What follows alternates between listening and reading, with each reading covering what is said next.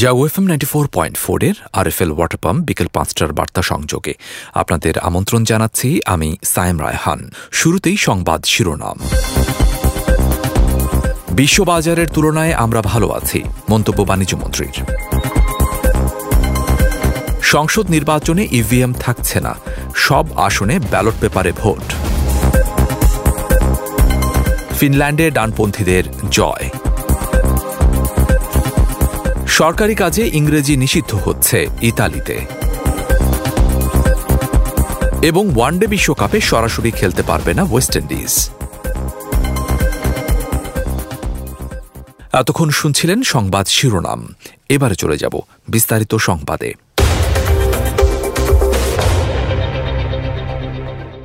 বৈশ্বিক পরিস্থিতিতে জিনিসপত্রের দামে প্রভাব পড়া প্রসঙ্গে বাণিজ্যমন্ত্রী টিপু মুন্সি বলেছেন, বিশ্ববাজারের তুলনায় আমরা ভালো আছি।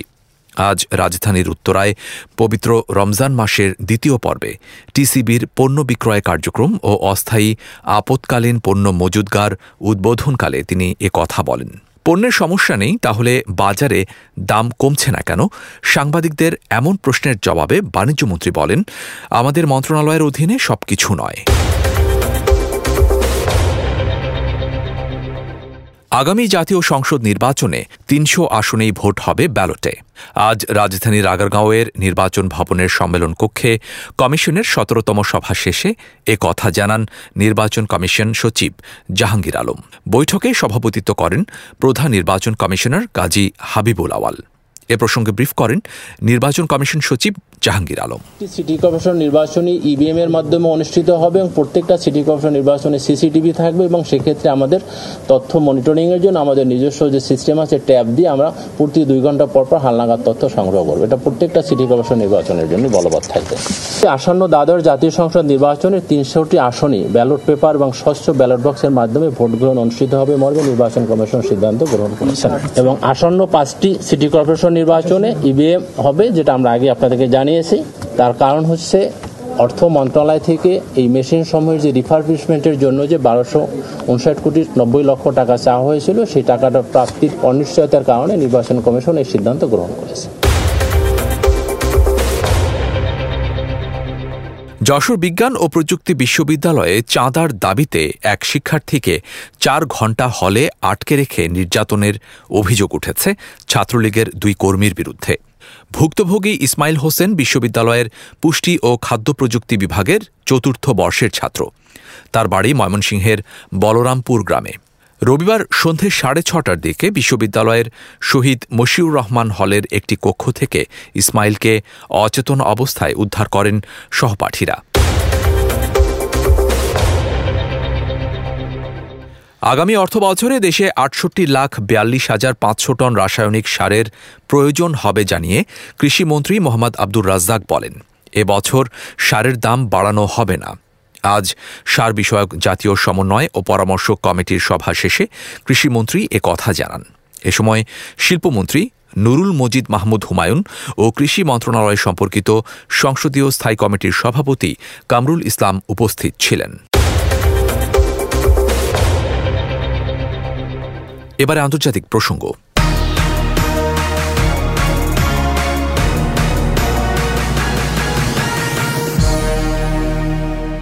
ফিনল্যান্ডে মাত্র ৩৪ বছরে প্রধানমন্ত্রী হয়ে তাক লাগিয়ে দিয়েছিলেন সান্না মারিন, কিন্তু দ্বিতীয়বার ক্ষমতায় ফেরা হল না তার।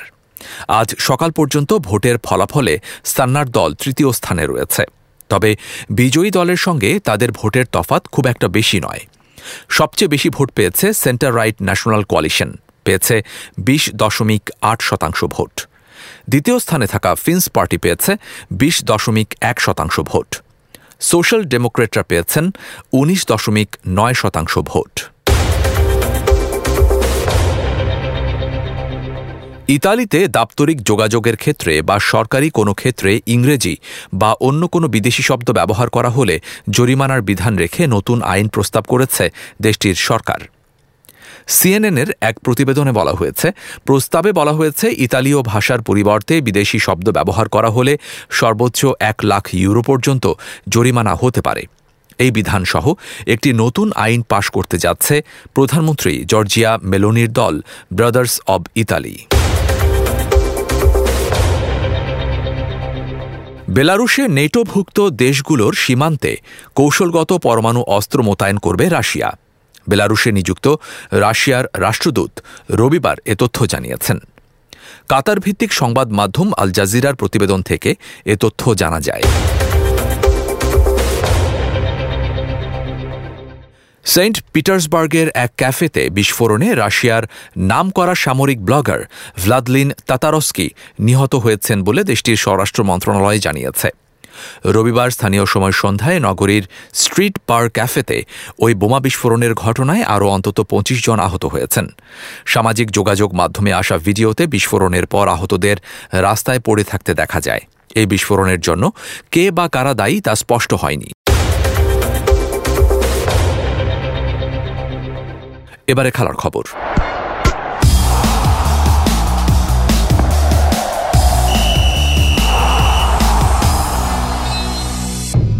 গত আসরেও বেশ নাজুক অবস্থা ছিল রোহিত শর্মার মুম্বাই ইন্ডিয়ান্সের। এবারের আসরের শুরুতেও সেই নাজুক অবস্থা থেকে বের হতে পারল না তারা। উল্টো বিরাট কোহলি এবং ফাফ ডুপ্লেসিসের ব্যাটিং তাণ্ডবে রয়্যাল চ্যালেঞ্জার্স বেঙ্গালুরুর কাছে এক প্রকার উড়েই গেছে রোহিত শর্মার মুম্বাই ইন্ডিয়ান্স।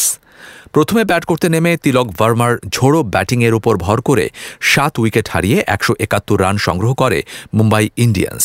জবাব দিতে নেমে মাত্র ১৬.২ ওভারে ৮ উইকেটের ব্যবধানে জয়ের লক্ষ্যে পৌঁছে যায় বেঙ্গালুরু। ক্যারিবীয় ভক্তদের জন্য দুঃসংবাদ। চলতি বছর ভারতের মাটিতে ওয়ানডে বিশ্বকাপে সরাসরি খেলতে পারবে না ওয়েস্ট ইন্ডিজ। বিশ্বকাপ সুপার লিগে সেরা ৮ দলের লড়াই থেকে ছিটকে পড়েছে ওয়েস্ট ইন্ডিজ।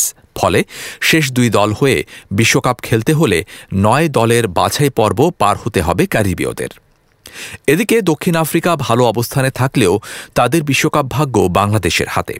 যদি আয়ারল্যান্ডের বিপক্ষে আগামী মাসে ফিরতি সিরিজে টাইগাররা একটি ম্যাচও জেতে, তবে প্রোটিয়ারা সরাসরি বিশ্বকাপ খেলবে। কিন্তু যদি ৩ ম্যাচের সব কটি আয়ারল্যান্ড জিতে যায়, তবে তারা দক্ষিণ আফ্রিকাকে পেছনে ফেলে সেরা ৮ দলে ঢুকে যাবে, সরাসরি খেলবে বিশ্বকাপে। আরএফএল ওয়াটার পাম্প বিকাল ৫টার বার্তা সংযোগ এ পর্যন্তই। প্রতি মুহূর্তের সংবাদ, বিনোদন, খেলাধুলা ও লাইফস্টাইলের আপডেট জানতে ভিজিট করুন jagonews24.com। আমাদের পরবর্তী সংবাদ তরঙ্গ সন্ধে ৭টায় শোনার আমন্ত্রণ জানিয়ে আমি সায়েম রায়হান বিদায় নিচ্ছি। শুভেচ্ছা সবাইকে।